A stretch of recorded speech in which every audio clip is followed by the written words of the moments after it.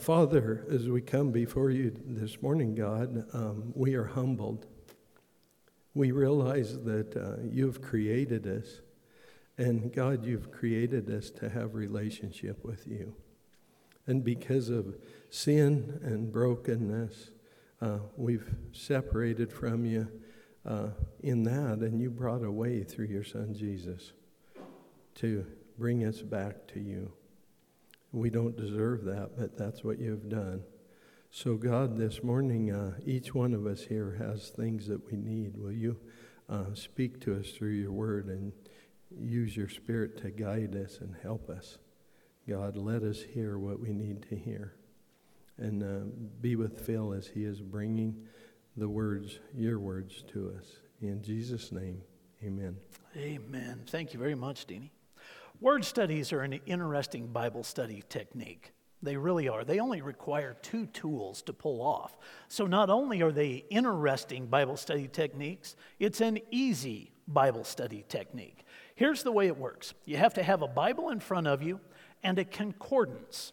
Now, back in the day, this is what a concordance looked like. Big old book that has every word of the Bible written in it, every place that it is ever used. This particular one is called Strong's Exhaustive Concordance of the Bible. It was given to me when I graduated from high school by the preacher of the church we were attending at that time, Crossroads Christian Church in Hutchinson, Kansas. Wayne Pittman gave this to me as a graduation present. He knew that I was going to be pursuing a path in ministry, and he wanted to make sure I was prepared, and this is the one thing that he knew that I would need. And man, I have used it literally exhaustively. Today, though, it is much easier to do a word study. You still need your Bible and a concordance, but you can find concordances online, and they are just as exhaustive as Strong's. All you have to do is look up websites like this, BibleGateway.com. That happens to be my favorite one. There are others. This is just the one that I use. Bible Gateway happens to have somewhere in the neighborhood of 28 or 30 different translations of the Bible available on it, and you can type in any word you want, and it will show you every place that it is used in any of those translations of the Bible. Well, this particular sermon involved a word study, and I do these from time to time and actually get to walk you through some of them at different times. But this particular sermon required me to do a word study, and it became exhaustive on its, well, just on the way through it, best way to say it. Here's what I did. I went to BibleGateway.com, typed in the word bold, just like this, the word bold.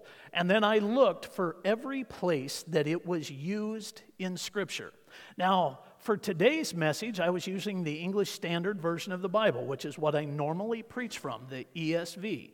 I found that the word bold is used 29 times in the ESV. Most often, it is used in the New Testament, but not always.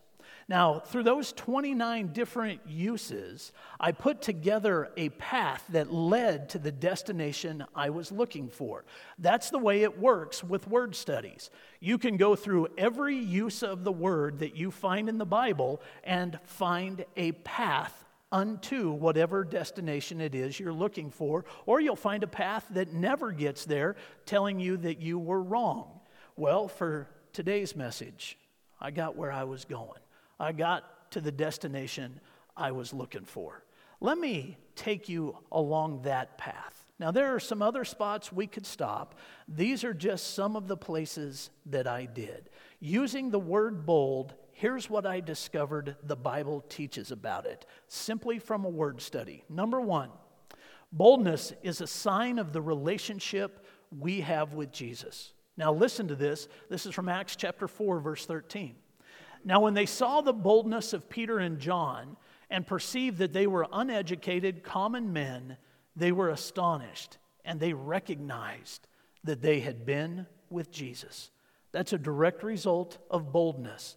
They recognized that they had been with Jesus. There was nothing else outstanding about them, but the fact that they had been with Jesus put them in a category all their own. Number 2, we can pray for it, meaning boldness, Acts chapter 4, verse 29 says, "And now, Lord, look upon their threats and grant to your servants to continue to speak your word with all boldness." That's a prayer recorded right out of Acts chapter 4, verse 29. Not only can we pray for it, but number 3, it's a prayer that God loves to answer. This is Acts chapter 4, verse 31. "And when they had prayed, the place in which they were gathered together was shaken, and they were all filled with the Holy Spirit and continued to speak the word of God with boldness." God loves to answer this prayer. Number 4, in the New Testament, believers didn't just pray with boldness, they preached with it. Acts chapter 9, verse 28 reads, "So he went in and out among them at Jerusalem, preaching boldly in the name of the Lord." Oh, the Bible says a lot about boldness. Take a look at number 5. It wasn't just preaching. Normal conversation was powered by boldness in the New Testament. Acts chapter 14, verse 3 says, "So they remained for a long time, speaking boldly for the Lord, who bore witness to the word of his grace, granting signs and wonders to be done by their hands." Number 6, sometimes we have to be bold when it comes to the truth. Getting out of the book of Acts, we go into Romans chapter 15, verse 15. "But on some points I have written to you very boldly by way of reminder, because of the grace given me by God." Truth requires boldness. Sadly enough, we're losing a lot of that type of truth in the world that we live in now. Number 7, because of Jesus and all he brings to this life and beyond, boldness should be a natural byproduct of our faith. 2 Corinthians chapter 3, verse 12 reads like this, "Since we have such a hope, we are very bold." Because we have the hope of a relationship with God through his Son, Jesus Christ. Since we have the hope of eternal life, since we have the hope of resurrection, we are very bold, Paul said. That's all we need to fuel that type of boldness. Number 8, there will be times that we have to be bold to present what is right. The tiny little book of Philemon, it's only one chapter. In the 8th verse, Paul writes, "Accordingly, though I am bold enough in Christ to command you to do what is required." Oh, boldness is a spiritual discipline at times. It is a tool God gives us for specific reasons. And sometimes it's hard to use. That's what was happening in Philemon. Take a look at my 9th stop on this path. Ultimately, a choice to live for God opens the door to supernatural boldness. Proverbs 28, verse 1 reads, "The wicked flee when no one pursues, but the righteous are bold as a lion." Oh, I like that. I like that a lot. Now, that's what the Bible teaches about boldness. And as I say, there are other places we could stop in our journey through a word study. But by the time I got to Proverbs 28, verse 1, and putting all of this together, the path that I was looking for, I got to the destination that I had in mind. It's the destination I want to share with you this morning, and it really just has 2 points. Number 1, God encourages boldness. But more than that, he applauds it. Listen to that again. God encourages boldness, but more than that, he applauds it. Now let me show you what I'm talking about this morning. Once I finished my word study, I decided to look around for some quotes on boldness outside of my Bible. I was looking for some quotes that other people would use to undergird the thought that I had running around in my head.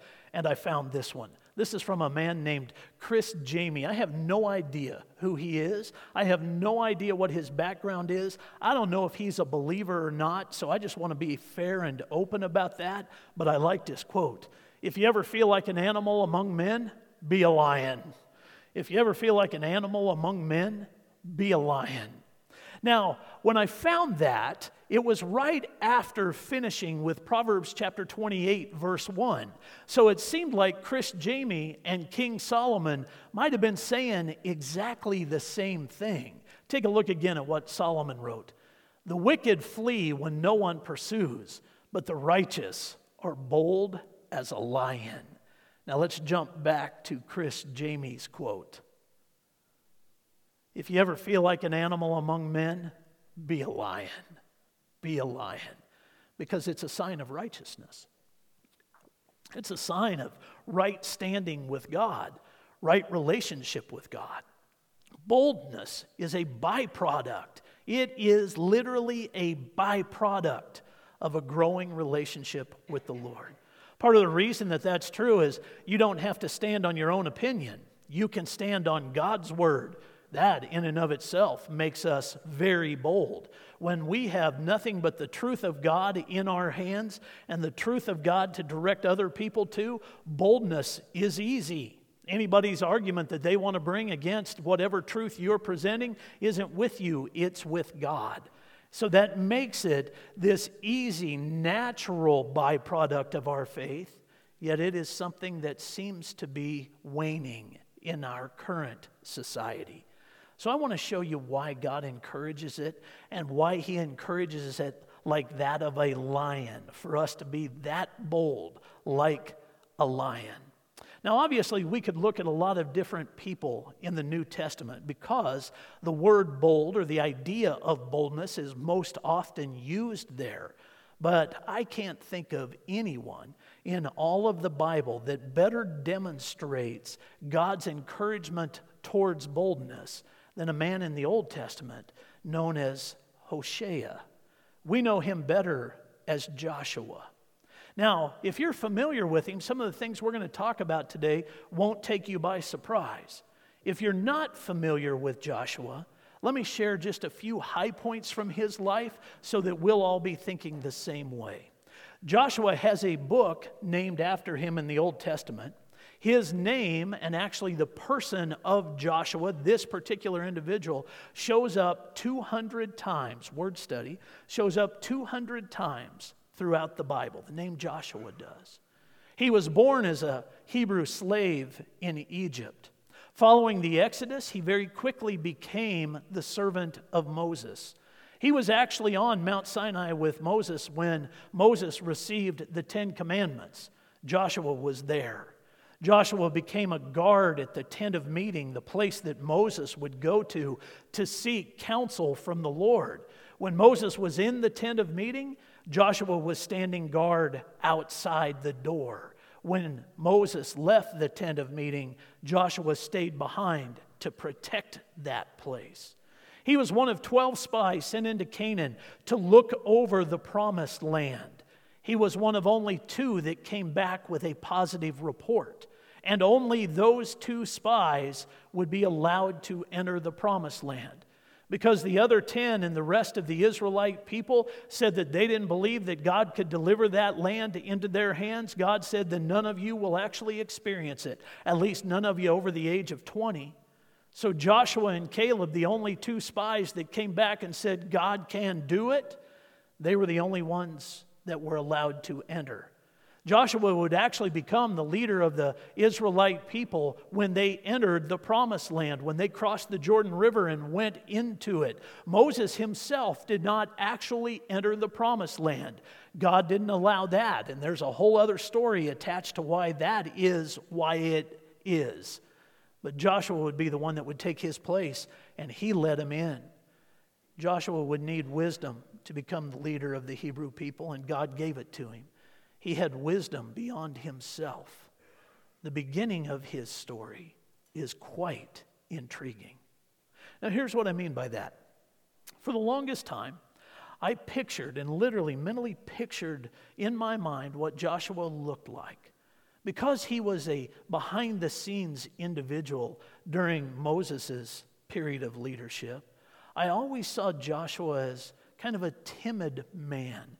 Maybe small in stature and quiet in the way that he handled himself, willing to do whatever it was that Moses asked him to do.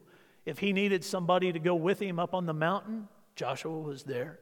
If he needed somebody to accompany him to the tent of meeting, Joshua was there. If he needed somebody to help with the stone tablets, Joshua was there. Whatever he needed, Joshua was there. But in Joshua chapter 1, the book that carries his name, God would have to tell him 3 times in the first chapter, "Be bold and courageous, for the Lord your God goes with you." Based on that, just in my mind, I pictured him as a very, very quiet, timid man. And let me tell you, that's a mistake. That is a mistake. I was powerfully wrong for the years that I pictured Joshua that way. And we discover the difference in the first place that he shows up in the Bible. Let me show it to you. If you have your Bible with you, turn to Exodus chapter 17. Exodus chapter 17. We're going to start in verse 8.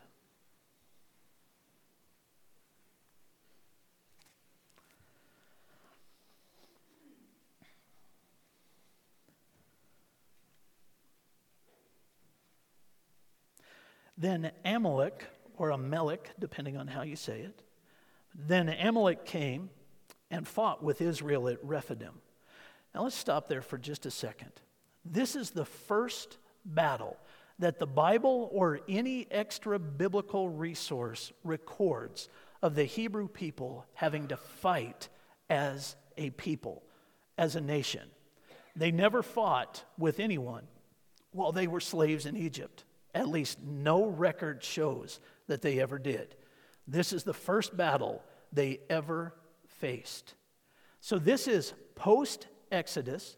They're in the desert, and this is their first fight. Then Amalek came and fought with Israel at Rephidim. So Moses said to Joshua, "Choose for us men and go out and fight with Amalek. Tomorrow I will stand on the top of the hill with the staff of God in my hand." So Joshua did as Moses told him and fought with Amalek, while Moses, Aaron, and Hur went up to the top of the hill. Whenever Moses held up his hand, Israel prevailed, and whenever he lowered his hand, Amalek prevailed. But Moses' hands grew weary, so they took a stone and put it under him, and he sat on it, while Aaron and Hur held up his hands, one on one side and the other on the other side. So his hands were steady until the going down of the sun. And Joshua overwhelmed Amalek and his people with the sword.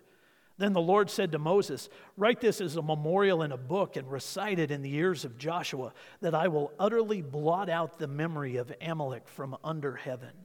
When Moses built an altar and called the name, Moses built an altar and called the name of it, "The Lord is my banner," saying, "A hand upon the throne of the Lord will have war with Amalek from generation to generation." Now let me show you just a few things out of this passage. Number one, it's really interesting to me that the first people that they fought were the Amalekites, the descendants of Amal, the descendants actually of Esau. Now, if you know anything about biblical history, you know that Jacob and Esau were brothers, and there was always strife between them. They were twins. There was always strife between them. So much so that it actually divided their family, and Jacob and Esau were separated for years and years and years until God brought them back together in a miraculous turn of events. Jacob had actually been renamed Israel by the point that they came back together, and God's blessing was on him. There is no question about that. No question at all. So Esau was having to do his thing while Jacob was doing his thing. And when the Lord brought them back together to reconcile, it would actually be Esau who took the biggest step towards reconciliation.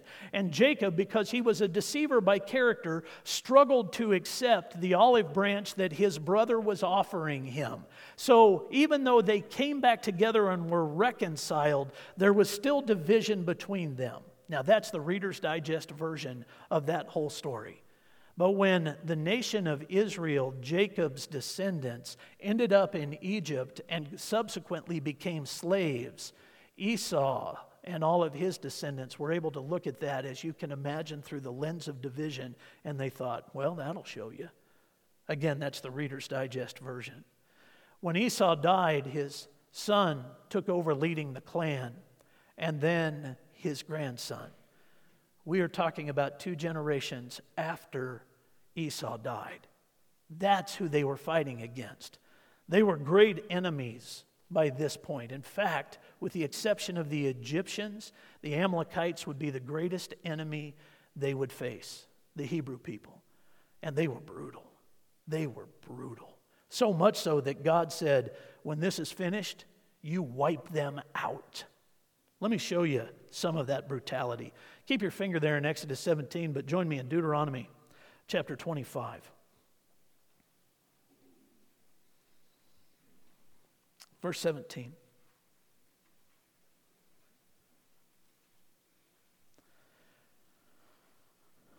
Remember what Amalek did to you on the way as you came out of Egypt, how he attacked you on the way when you were faint and weary and cut off your tail, those who were lagging behind you, and he did not fear God.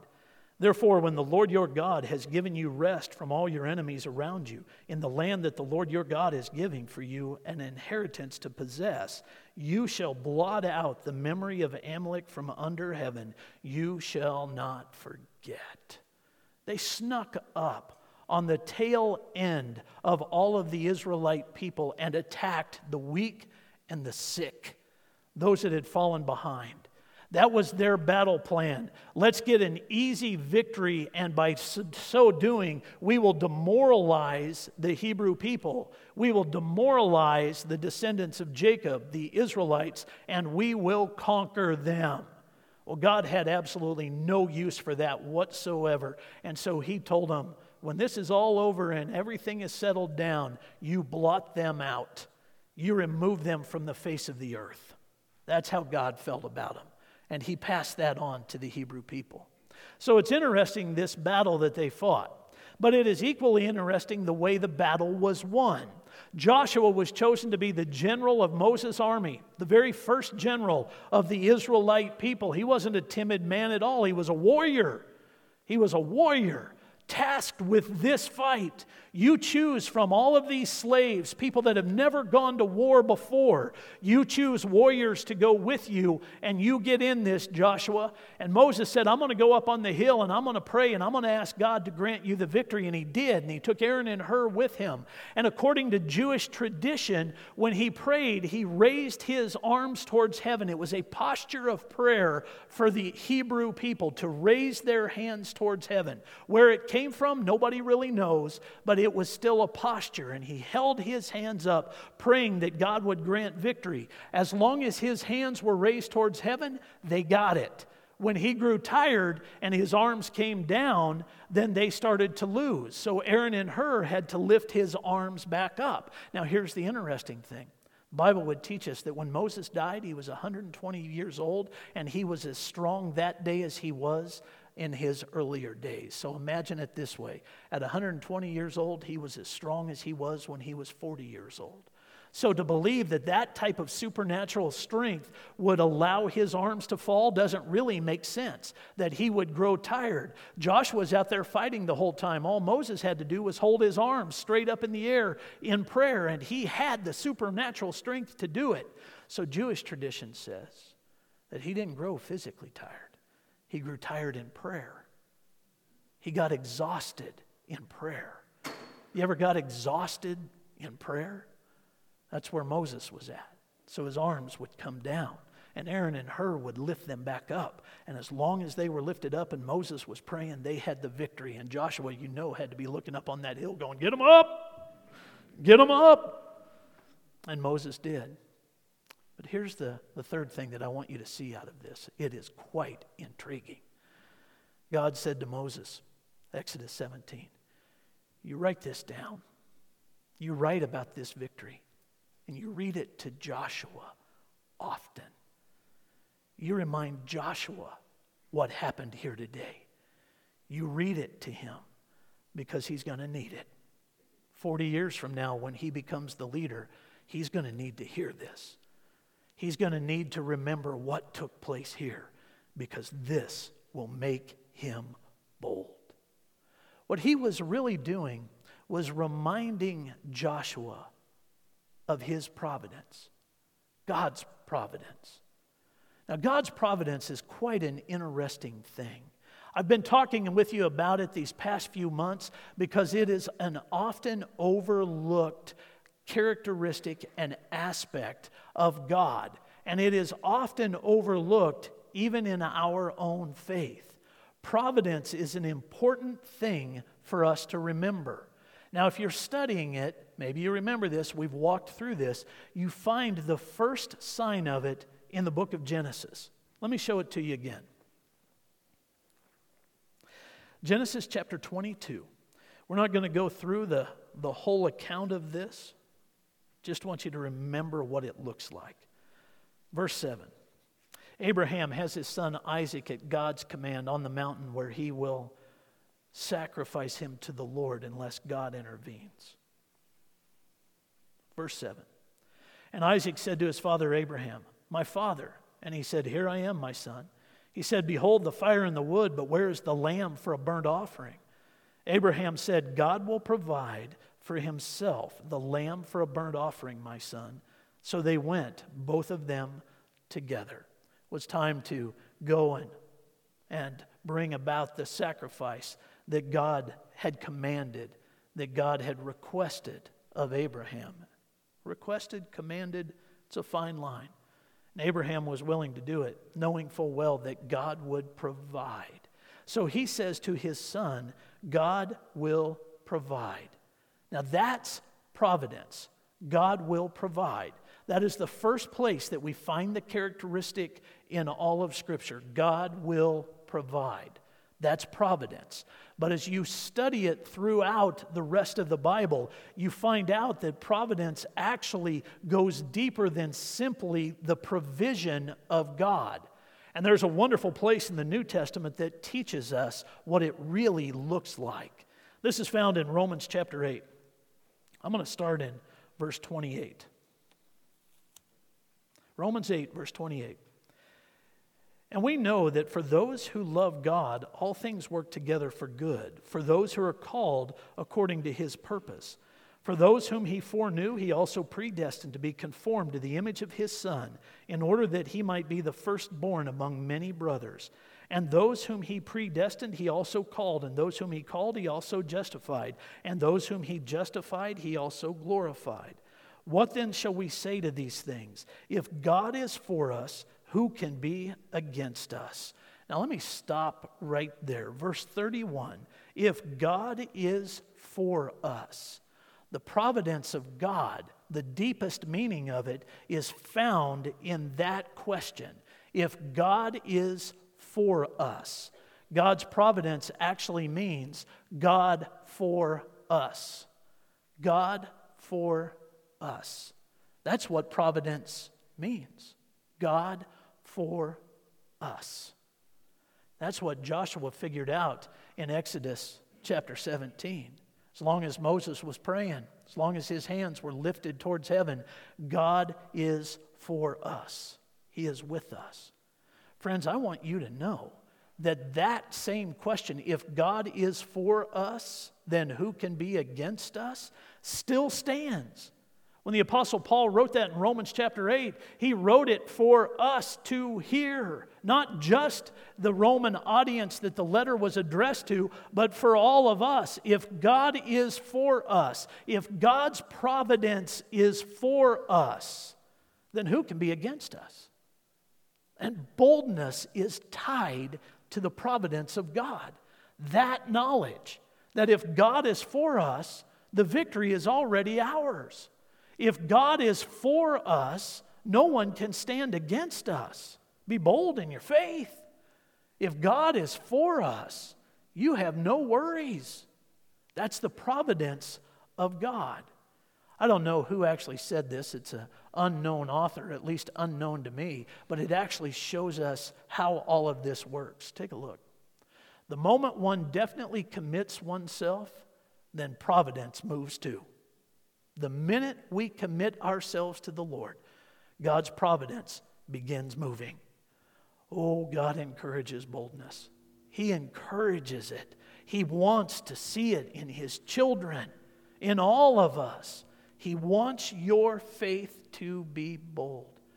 More than likely, God wants that and encourages it because He knows what the victories will mean to us. He's fully aware of it. So He encourages boldness. He encourages it over and over and over again. For Joshua, He would encourage it at the moment that he would take on the leadership role of the Hebrew people. He encouraged it powerfully. Join me in Joshua chapter 1, will you? Old Testament book of Joshua.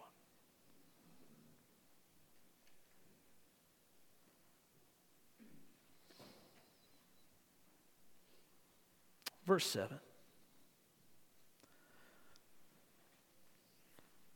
Actually, let's just start verse 6. God speaking to Joshua now. Moses is dead. In fact, that's how the book begins. Moses is dead. Joshua, Moses is dead. It's your turn. It's your turn. And it's going to require everything you have to lead these people in and take this land. So listen to what God says to him, verse 6. Be strong and courageous, for you shall cause this people to inherit the land that I swore to their fathers to give them. Only be strong and very courageous. Be careful to do according to all that the law of Moses, my servant, commanded you. Do not turn from it to the right hand or to the left, that you may have good success wherever you go. This book of the law shall not depart from your mouth, but you shall meditate on it day and night, so that you may be careful to do according to all that is written in it. For then you will make your way prosperous, and then you will have good success. Have I not commanded you, be strong and courageous? Do not be frightened and do not be dismayed, for the Lord your God is with you wherever you go. 3 times. Be strong and courageous. You be bold, Joshua. You be bold. You got to lead them in there. You be bold. Now, it's interesting to me that God would say to him, do not be afraid. There is nothing to ever make us believe that Joshua suffered with fear. Remember when Moses said to him, hey, this is our first battle ever. I want you to choose among these slaves some men to go with you and get down there and go put a whooping on Amalek. He wasn't afraid. He just did it. He just did it. Seemed like obedience followed Joshua everywhere he went. But he needed to be reminded once again, 40 years later, you be bold and courageous. You be bold and courageous. Can't you imagine God saying to him, remember what happened 40 years ago, Joshua? I'll be with you. Remember what happened. Remember what happened. I love the way Andy Stanley captures this, though. Just because we had victory 40 years ago, just because we were bold a long time ago, doesn't mean that it will flow naturally from us. Look at what Stanley says. Past boldness is no assurance of future boldness. Boldness demands continual reliance on God's Spirit. Every new experience will require us to undergird ourselves again in boldness through God. Now in Joshua 1, the Lord would say to Joshua, don't let this book of the law depart from your mouth. You hold on to the 10 Commandments, the law that Moses passed down, everything else that he said. Don't you forget that. Don't you forsake that. And the same thing is true for us. You want to be bold, then you stand on the truth of the Word of God. That's how we started this whole thing. You hold that in your hands, and you have the first tool you need for boldness. It's the Word of God. But interestingly, intriguingly, Joshua had some other things to hold on to, experiences that would help him. One in particular, I believe, was of the greatest value. Exodus chapter 33, you don't have to turn with me, just listen to this. Verse 7. Now Moses used to take the tent and pitch it outside the camp, far off from the camp. He called it the tent of meeting. And everyone who sought the Lord would go out to the tent of meeting, which was outside the camp. Whenever Moses went out to the tent, all the people would rise up, and each would stand at his tent door and watch Moses until he had gone into the tent. When Moses entered the tent, the pillar of cloud would descend and stand at the entrance of the tent, and the Lord would speak with Moses. And when all the people saw the pillar of cloud standing at the entrance of the tent, all the people would rise up and worship, each at his tent door. Thus the Lord used to speak to Moses face to face, as a man speaks to his friend. When Moses turned again into the camp, his assistant Joshua, the son of Nun, a young man, would not depart from the tent. He was there. When Moses would go and he would seek insight and wisdom from God, Joshua was there. He was standing right outside the door. So can't you imagine the things that he heard? As Moses would make request of God and God would respond, Joshua heard it. For 40 years, he stood guard at the tent of meeting, guarding the sacred. That was his job. So when Moses would leave and he would go back among all the people, Joshua stood outside that tent as if to say, no one will enter here uninvited, not on my watch. He was the commander of the army. He was a warrior. There wasn't one person out of the Israelite people that would think, I'm going to go up there and mess with Joshua and try to get in there myself. And there is no record of anyone ever trying to do that. Joshua stood guard. And what did he hear from the Lord as he guarded the sacred? Well, it had to have been quite personal because the Bible doesn't tell us. I want you to know this. When you become a believer in Jesus, you become a guard of the sacred. The Holy Spirit is in you. You have the opportunity to hear from God the same way Joshua did. To hear what God has to say, to know that the Lord is guiding and directing in His providence every step you have to take. God is there. Just listen. Just listen. Oh, read your Bible. Get into your Bible. And then listen to what the Spirit tells you as you guard the sacred in your life and don't let anybody take it from you. Because if you want to destroy boldness, then you allow someone to come in and begin to destroy your relationship with Christ. To cause you to doubt, to cause you to wonder, to cause you to pull back. Don't you allow anyone to do that. You stand guard. You stand guard over the sacred. You stand guard over your relationship with Christ. You stand guard in front of your church. You stand guard in front of your faith. And don't let anybody attack it. You stand guard. And God will speak. And when He speaks, boldness will follow. Boldness will follow. Because that's what God does. Oh, He encourages boldness. Oh, He encourages boldness. One of the reasons that I believe God encourages boldness the way He does is to overshadow the other voices that we might hear. And so when we stand guard over the sacred, and we choose to listen to the Word of God and the Spirit of God, it will overshadow the other voices that we hear. And I'm not just talking about the external voices that you audibly hear. I'm talking about the voices that you hear deep inside your head and your heart. Today, researchers are referring to that as self-talk. Take a look at what they have to say about it. What it means to talk to yourself. Self-talk is defined as the constant internal dialogue that most human beings experience. Self-talk stems from the combination of our conscious and unconscious desires in response to external stimuli. While psychologists and neuroscientists still struggle to fully understand the inner workings of the human brain, it is widely accepted that the prefrontal cortex and amygdala greatly influence one's sense of identity on a personal and social level. These segments of the brain shape our personalities. Wow, interesting. I believe we have one more, don't we? The amygdala regulates our anxiety and stress responses, such as our fight or flight response. Humans' amygdalas play a major part in our social interactions and are responsible for anxiety. Any stimulus can cause this feeling, from sudden loud noises to complicated social events. Now, here's what researchers are telling us. Everyone experiences self-talk, or most everyone does.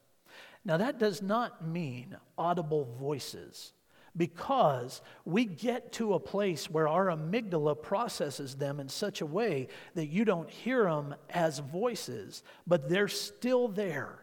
They're still there. Some of those voices are telling you that you're not up to the task. Some of those voices are telling you that you're not worthy of God's love. Some of those voices tell you that you're not strong.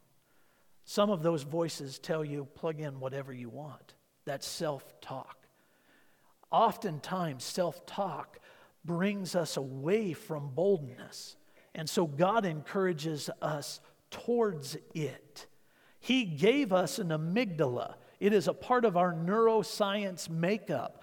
God gave that to us, and when He begins speaking to us, it's coming through there as well. And the joy of it when you lay Jesus over the top of this is that God's voice is louder and stronger than any other voice you might hear. And though He gave us the mechanism that allows self-talk, He also gave it to us that we might use it to hear His voice, to listen to Him tell us, "You're my child.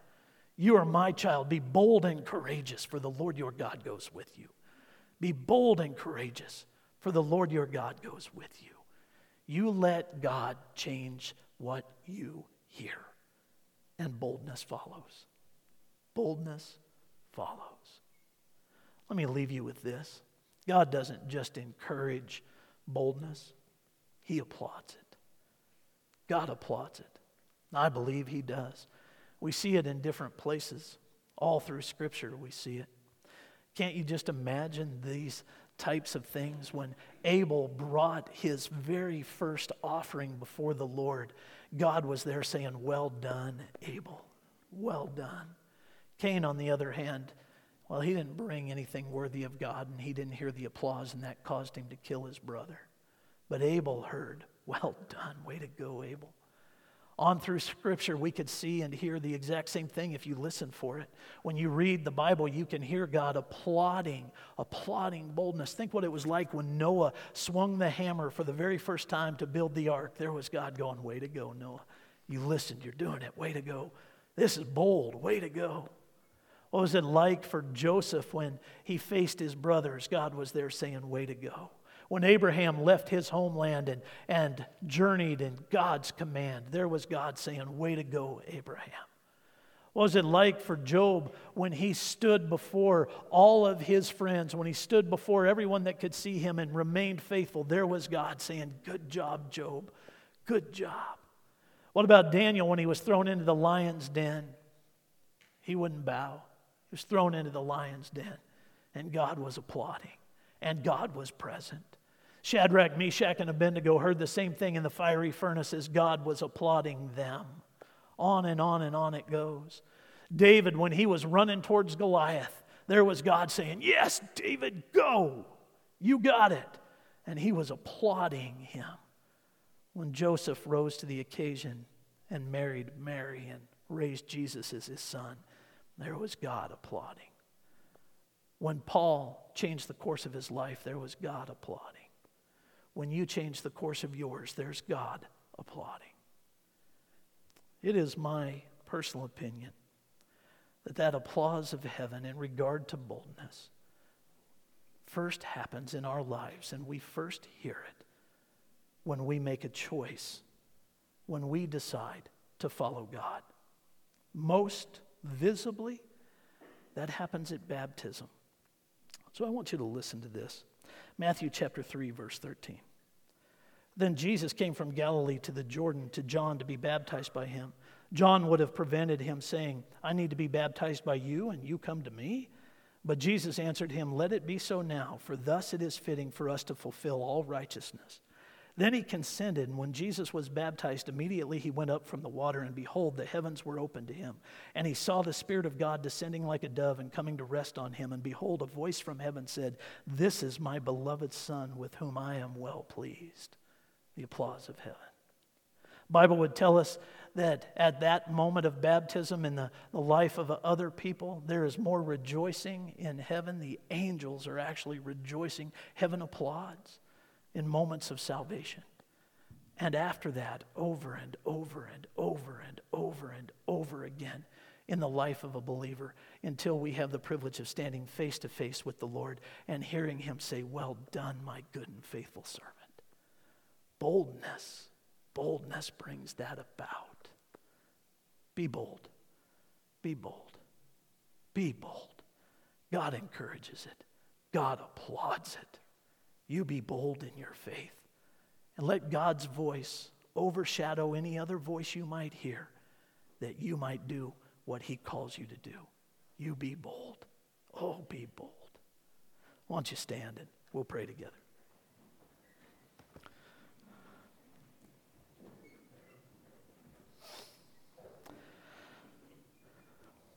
Whew, Father in heaven, that's a lot of words. I pray that in the midst of that, we heard what we needed to hear. More than anything, Father, I pray that we got to hear your voice. I pray that we'll long to hear it regularly. That statement, well done, coming from you, oh my. I pray, Father, that we hear it loudly and often. And I know that boldness is the key to it. So, Father, make us bold as your children, as Christians, and as your church. Make us bold. Lord, I know that's a prayer that you love to answer, so I pray you will make us bold. And then I pray that we will never shrink back. There are other places in Scripture that tell us that we're not of those who shrink back and are destroyed. We're your children. And you're on our side. So, Father, make us bold. I pray, Lord, for those that need to take that first bold step unto salvation. Would you let that happen today? Pray for those that need to take that step into baptism. Would you let that happen today? Pray for others that are held back, scared of what you're calling them to do, what you've been pushing them towards and encouraging them towards. I pray that today, whatever barrier stands in front of them will come down, and they'll hear your voice as you tell them, move forward, I'm with you. I pray they'll hear that. And there'll be great reconciliation. Father, we love you, praise you, and thank you for being our God, making it possible for us to know you through your Son. It's in his name we pray. Amen.